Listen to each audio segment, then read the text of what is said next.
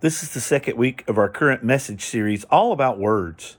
Last week, Father Doug Halsema introduced our series by stating that our words matter and are incredibly important. The words we speak shape the way we look at life, and they greatly influence the people around us. By our words, we are either bringing life or doing damage to our finances, to our career, to our relationships, and to our marriage. He also challenged us in a couple of ways. He asked us to come back this week to listen to more about words matter. So if you're listening, you've completed that part of the challenge. The second way he challenged us was to sign up for the YouVersion Bible app and to participate in our small group Bible studies on the app. He also mentioned tuning into our new online opportunity on Facebook and YouTube called Message Matters Monday, where we break open the Sunday Mass readings and the homily in a conversation. We will be doing that every Monday. So today, we want to look at a certain set of words that are in fact negative words. We're going to take a brief look at negative speech and some of the problems we face that form these negative words. If you had a recording of the words you spoke over the last 24 hours, there would probably be some words you would not want to repeat. Words on reflection you sort of wish you hadn't said. And looking back even further, considering the whole of your life, there are probably things you've said that you would give anything to take back. I think every person here, especially the parents, we've said things to our spouse or our kids that we wish we wouldn't have said. I know that I'm guilty of this. And frankly, there's not much to be done about it. Aside from apologizing, we simply cannot take these words back. But we're not talking about a misstatement or one-time blunder of speech. I'm talking about a consistent pattern, a repeated precedent, a lifestyle choice.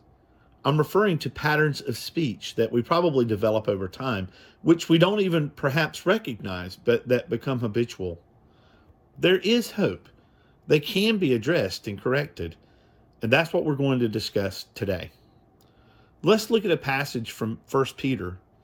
Peter writes, "Do not return evil for evil or deception for deception, but on the contrary, bless, for to this you have been called, that you may obtain a blessing.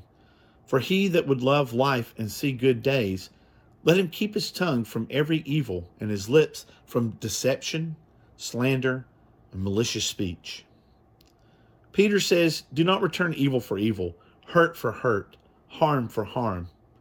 I think that's pretty interesting because elsewhere in the Bible we read an eye for an eye and a tooth for a tooth. We find that in Exodus 21:23.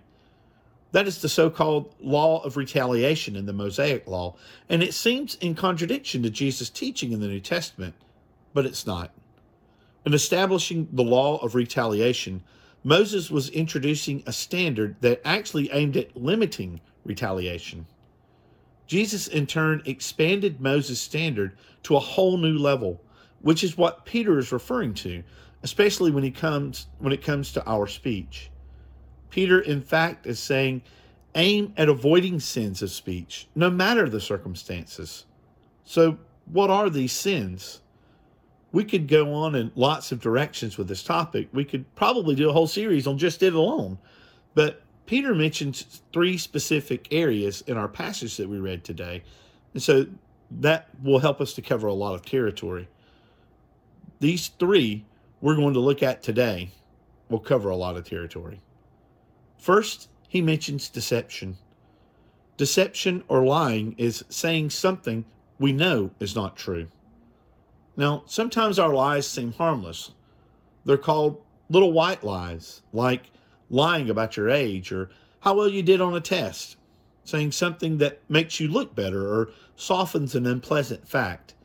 The problem with these little lies is that they can open the door to bigger, bolder lies. We can get good at it. It becomes easy to do. The instinct to lying springs from many things: fear, sloth, self-deceit, but mostly pride. At the end of the day, lying is about pride in our hearts. Serious lying is so wrong that something in us reacts very strongly when we know that we've been lied to, especially by somebody we trust. Think of the last time you caught somebody in a lie. The hurt or the anger was very deep. That's why adultery can be so destructive in a marriage, because at its heart, it is a lie. One single lie, has the power to permanently tarnish a relationship, to sever business ties, to erode confidence in an organization or an institution. And yet, as damaging as lies are, almost every one of us has lied about something, probably even to people we love. As destructive as it is, lying is a common sin, unfortunately. Another part of this sin is not lying per se, but the manipulating of others to get what we want. Again, our pride does what it wants to get the results it wants, no matter how or who it hurts. Then, secondly, Peter mentions slander and its accompanying sin of gossip, which is talking about someone else in a negative or unflattering way, sharing information that is really none of our business. Gossip is spreading private information, which may or may not be true. Slander is spreading rumors we know to be false, and as such, it is more malicious and more destructive than gossip.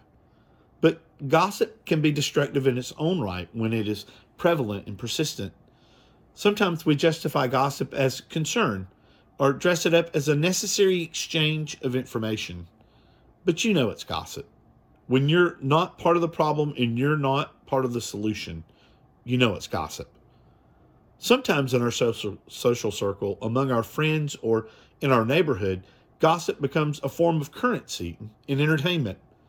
But it always comes out of an insecurity within ourselves or an envy for others, a distraction from our own problems.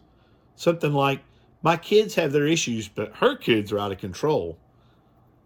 Celebrating another's failures in order to feel good about myself. The antidote to gossip is prayer. When you're tempted to speak about someone else, pray for them instead. And when someone else approaches you with gossip, here's how you graciously shut them down. Say something nice about the person in question. Oh, she's such a great mom. I really admire her. A third form of sin in speech comes with maliciousness. This is basically murmuring and complaining. And it's what got the Israelites into trouble during the Exodus. No matter what God did for them or provided for them, it was never enough. They were constantly dwelling on the negative, blaming God and attacking Moses. And it got them stuck in the desert for 40 years. This kind of talk always gets us stuck. Nothing is ever good enough. Nobody is ever good enough. Murmuring and complaining are unkind. They lack appreciation and consideration for the other person. They're dishonest because they're basically mischaracterizing or exaggerating the reality, and they find their basic source in ingratitude. You want to know something else about murmuring and complaining? It's boring. It's unattractive. And nobody really wants to hear it. If you have to blow off steam, and all of us do from time to time, take it to a safe place, one other person, and then let it die there. If, on the other hand, you find yourself complaining a lot, try saying thank you a lot more often. It might just melt away the maliciousness of the heart. The words that come out of your mouth are a reflection of your heart. Deceptive words reveal a heart filled with pride. Slanderous words can reveal an envious heart. Malicious words of complaint reveal an ungrateful heart. On the other hand, Peter teaches when you speak blessing, and you will inherit a blessing. Your patterns of speech, how you handle your conversations, reveal the health of your heart.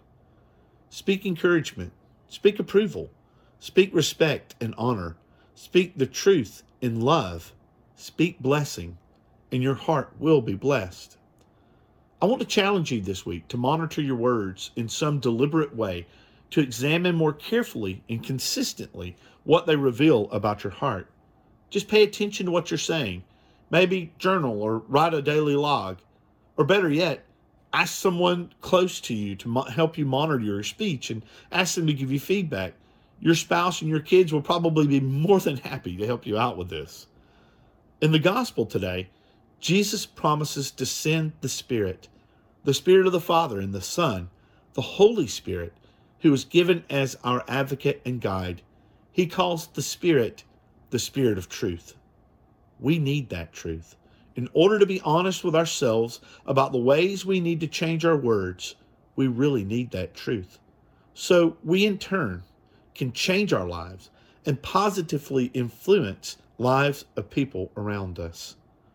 Words have power, and God's word has God's power.